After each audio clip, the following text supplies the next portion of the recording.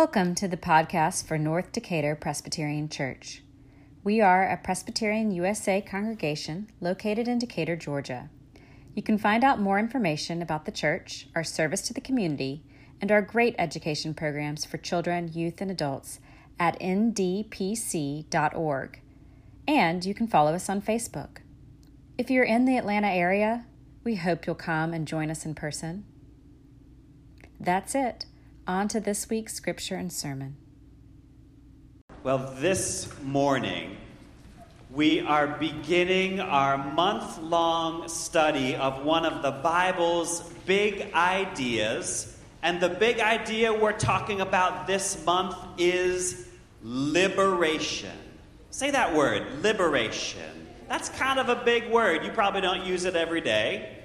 It also means freedom. God brings freedom. And so today I want to tell a story to you. It is probably the greatest story about freedom in the Bible. We call it the story of the Exodus. When the book of Exodus begins, God's people are not living in the land that God had shown to Abraham. They are living in a place called Egypt. Have you ever heard of Egypt? Good. So God's people are living in Egypt. It turns out that Abraham's descendant, Joseph, had gotten a job with the king of Egypt, who we call the Pharaoh. And Joseph was able to feed all of the Israelites during a time of famine. And then, right, the people moved over to Egypt because that's where the food was. But after 400 years, God's people were not guests in Egypt anymore. They were slaves in Egypt. And so they were forced to work without money. And all of Pharaoh's big buildings, all of the pyramids, God's people had to make them, and they didn't get paid, and they were treated very, very badly. And so God called a leader. And this leader's name was Moses. And one day Moses was out walking in the wilderness, and he looked out of the corner of his eye, and he saw a bush, and the bush was on fire. And the bush started talking to him.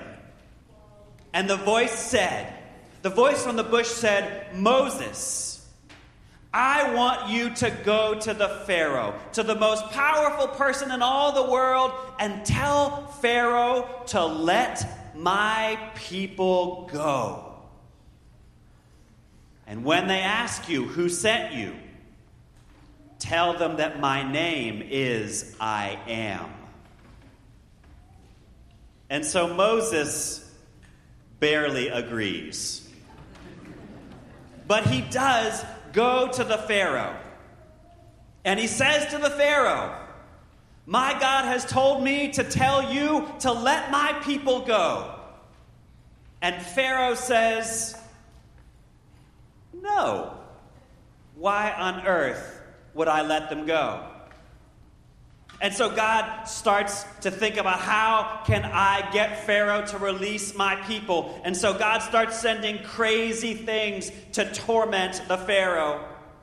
God turns water into blood and sends frogs and gnats and flies and kills their livestock and sends boils on their skin and storms and hail and locusts and darkness.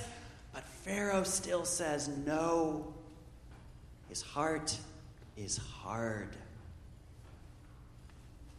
Finally, God says, I'm going to kill the firstborn of every child in every household in Egypt. But God says to God's people, if you put some lamb's blood on the doorpost, I will pass over your house and your children will be okay. That night, during the chaos, the children of Israel get up and they leave. They flee into the desert. There's no time to let the bread even rise. They take unleavened bread and they take everything that they can carry on their backs. And they escape across the desert, and there is a pillar of cloud during the day and a pillar of fire at night, and it is God who is protecting them. This is from Exodus, the 14th chapter. When the Pharaoh was told that the Israelites had escaped, the Egyptians ran after them. All of Pharaoh's horses and Pharaoh's chariots, his chariot drivers and his army, they overtook the Israelites while they camped by the sea. As the Pharaoh drew near, the Israelites looked back, and there were the Egyptians advancing on them. In great fear, the Israelites cried out to the Lord. They said to Moses, "Was it because there were no graves in Egypt that you have taken us to die in the wilderness? What have you done bringing us out of Egypt? It would have been better for us to serve the Egyptians than to die in the wilderness."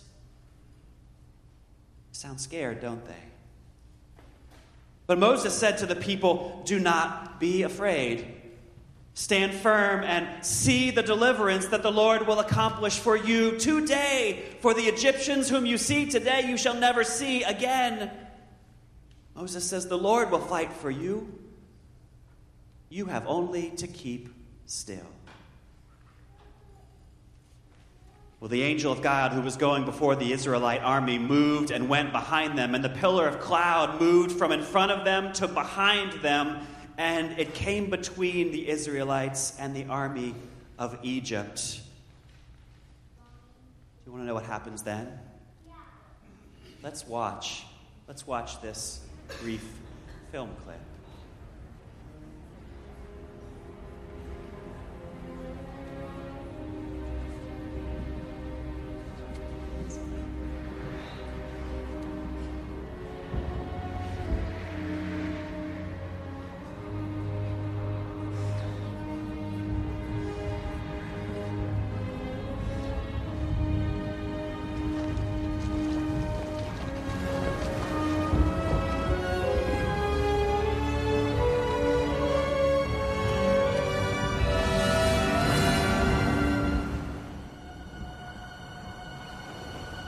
With this staff you shall do my wonders.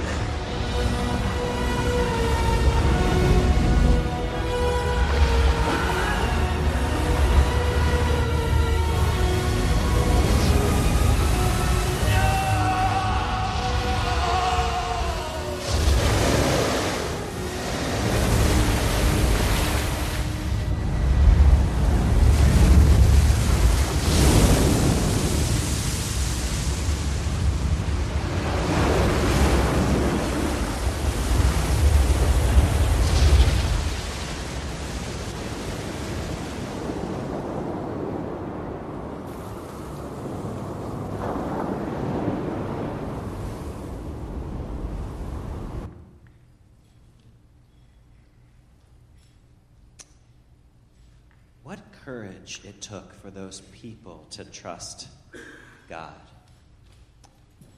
And what an amazing thing God was willing to do so that God's people could be free. This is the word of God for you, the people of God. Thanks be to God. It's quite a story, isn't it? It's such an explosive and revolutionary story. God's people are slaves, and they cry the deep cry of people who are being denied their freedom. They know, right, that deep down, human beings are supposed to be free from suffering inflicted by others. We're supposed to be free to determine the shape of our own lives, free to live and move and have our being. People are meant to be free. And so the people cry out in their slavery, and God hears them. Right? God hears them. And God does not simply say, oh, that's too bad. And God does not say, I'm really only interested in your spiritual freedom. God calls Moses and Aaron to lead a revolution. God protects the escaped slaves as the pillar of cloud and the pillar of fire. When all 600,000 are carrying their possessions on their backs and standing at the bank of the Red Sea, and before them are the waters, and behind them are the charioteers. At that moment of no exit, God makes a way out of no way. It's God who parts the waters. The people push through. God closes up the waters behind them. The pursuers perish, and the people are free. The message of the Exodus could not be any clearer. God frees. The freedom that God enacts is political freedom. It's economic freedom. It's existential freedom. And it is also spiritual freedom. I would think that people would generally welcome that word from God. Yet it seems that not everyone likes the idea that God acts toward human freedom. Freedom tends to be more popular with those who are seeking it than those who are asked to grant it. Liberation struggles are always morality plays. There are good guys and there are bad guys. You know, some of us like to believe that the world's power imbalances are natural, that having power over others is just the way it is. Those are our hard hearts speaking. Exodus says that the world is made up of oppressors and oppressed, and God is always pulling for the latter. Over the centuries, all kinds of people have read themselves into God's freedom movement. The Puritans who arrived way back in the day in the Massachusetts Bay saw themselves as living out a new Exodus. American revolutionaries said that they were rising up against their own Pharaoh, King George of England. In the 20th century, women and men, leaders in our civil rights movement, saw the freedom movement as God's continuing exodus in our day. But for every oppressed group who fancies themselves as the heroes in this story, there is another group who gets labeled Egyptians. You know, people rarely choose that label for themselves. Those same American revolutionaries were shocked and appalled when abolitionists and former slaves turned the story around on them and said, "Let my people go." We Christians have struggled, maybe most of all, over what to do with the liberating energies of God. Martin Luther, the monk reformer, began his own rebellion against the church that was acting like an imperial power, imposing its authority by coercion and violence. Luther developed what remains to this very day as one of the most profound theologies of the freedom of conscience. Martin Luther imagined Christ as a liberating power in the world. He said that we human beings become utterly free. That's the phrase he uses. We become utterly free through our faith in Christ. But then when the poor people of Germany heard Luther's call to freedom, and they asked Martin Luther, doesn't God also want us to have our political rights and our dignity and not go hungry? Luther panicked and he said, no. No, Christ didn't intend your actual freedom.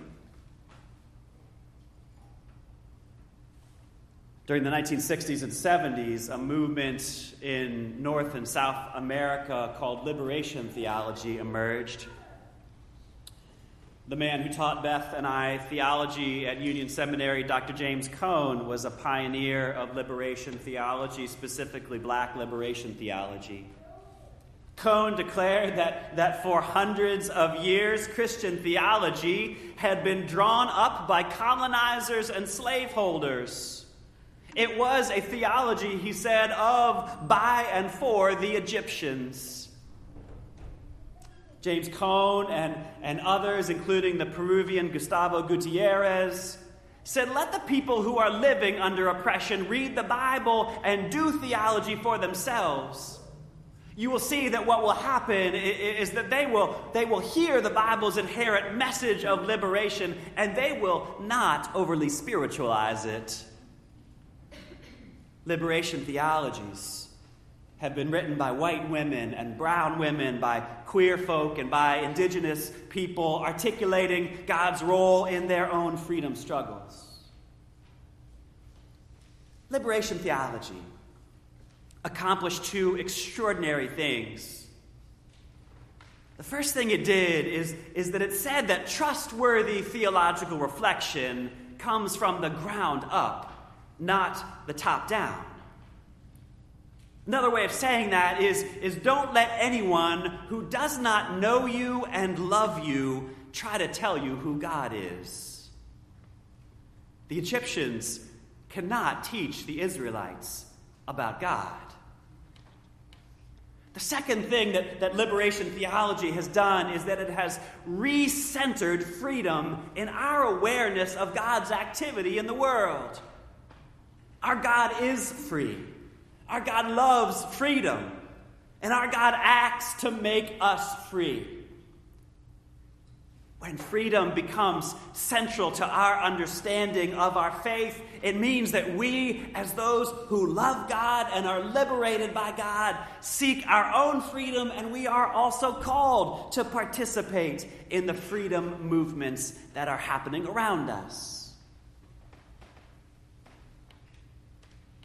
Well, what does that look like? It's complicated, isn't it? I mean, let's start with the basics, right? Let's start with the fact that freedom is food on the table. When we feed others, they're free and so are we.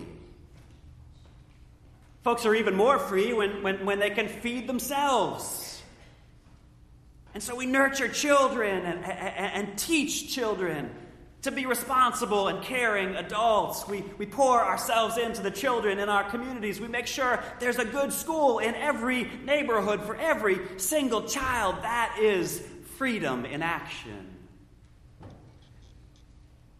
And maybe freedom means asking why so many people in our market-based system are not free to purchase things like medicine or a home. Right? Like, if you can't afford basic goods in a consumer society, you are not free.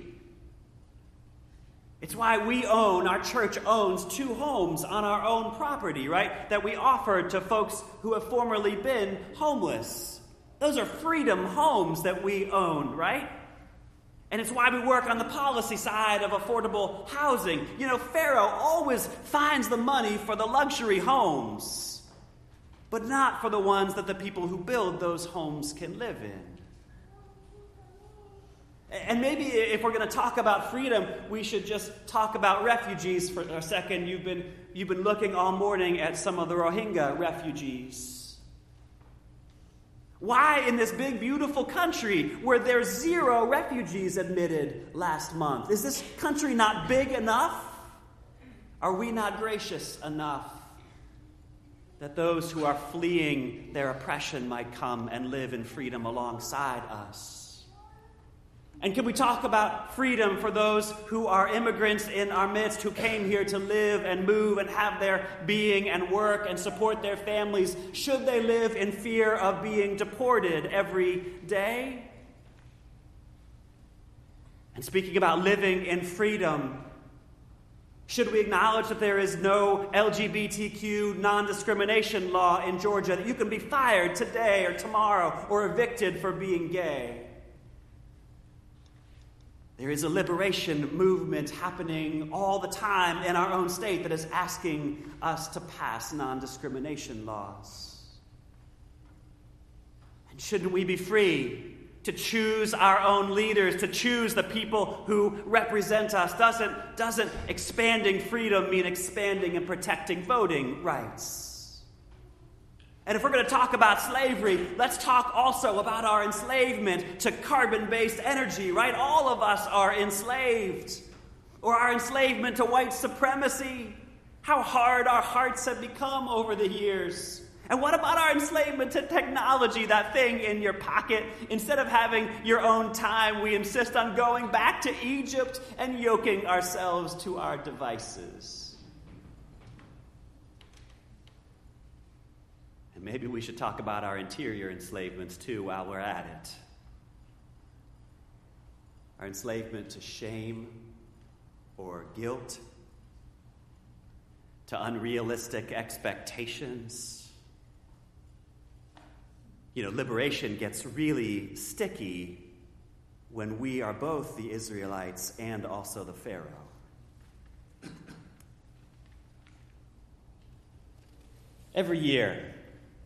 Every single year, our Jewish neighbors tell again the story of the Exodus during the Passover.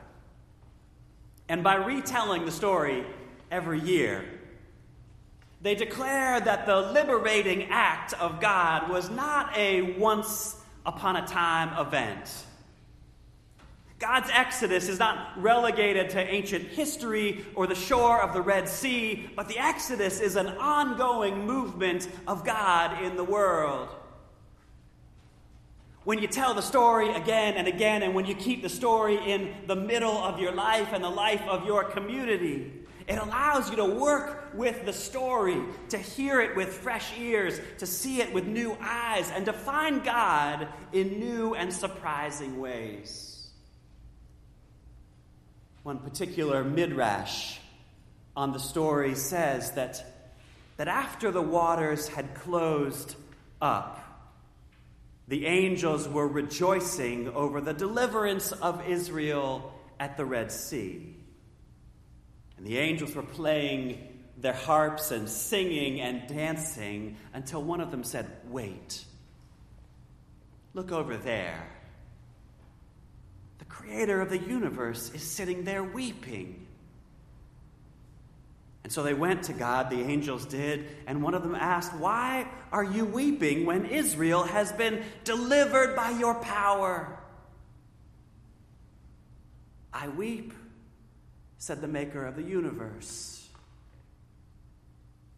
"for the dead Egyptians washed up on the shore, each one a mother's son, a woman's husband, a child's father."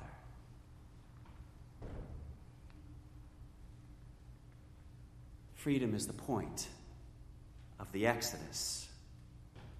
Every time we tell the story, freedom is the point. Freedom is the birthright of every human being made in God's image.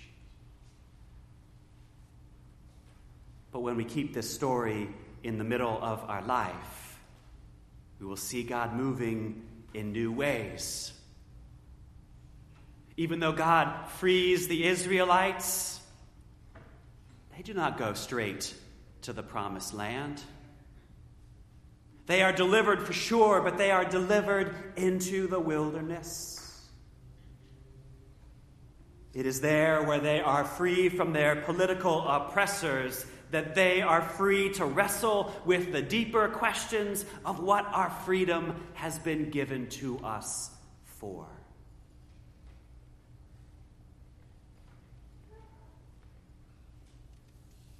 Freedom is neither something you can gain for yourself, nor are you to use it for yourself. Freedom is something that we discover together. It is the gift of God that we give to one another. It's a daily promise that we keep and enact with each other. Can you do one weird thing with me this morning? Can you turn to your neighbor and put your hand right in front of their nose? Just like, trust me on this one, as close as you can get without actually violating their nose. Go ahead. It's a little awkward, I know, right? There's a great... try not to blow your nose on each other's hands. Okay, you can stop. Or you can keep going if you really like it. There's a great expression about freedom that says that my freedom to swing my arms ends at the beginning of your nose. When the person in front of me is my enemy, I have no reason to hold my hand back. I might just let it keep on going. If that person is my enemy, and if they have done me harm, and if I want nothing more than to do them harm. But Jesus seemed to understand that the goal of our freedom was not to defeat the enemy. The purpose of our freedom is not to pop our neighbor in the nose. It's not to swallow them under the waters and eliminate them. The freedom to which we are called invites us to humanize our enemies, to love our enemies with such fierce and empathetic and merciful love that they cannot remain an enemy any longer. Love and freedom go together. Love is freedom. This day and tomorrow and forever, be free and love and serve your neighbors into their freedom. Let us know God's liberation together. Amen.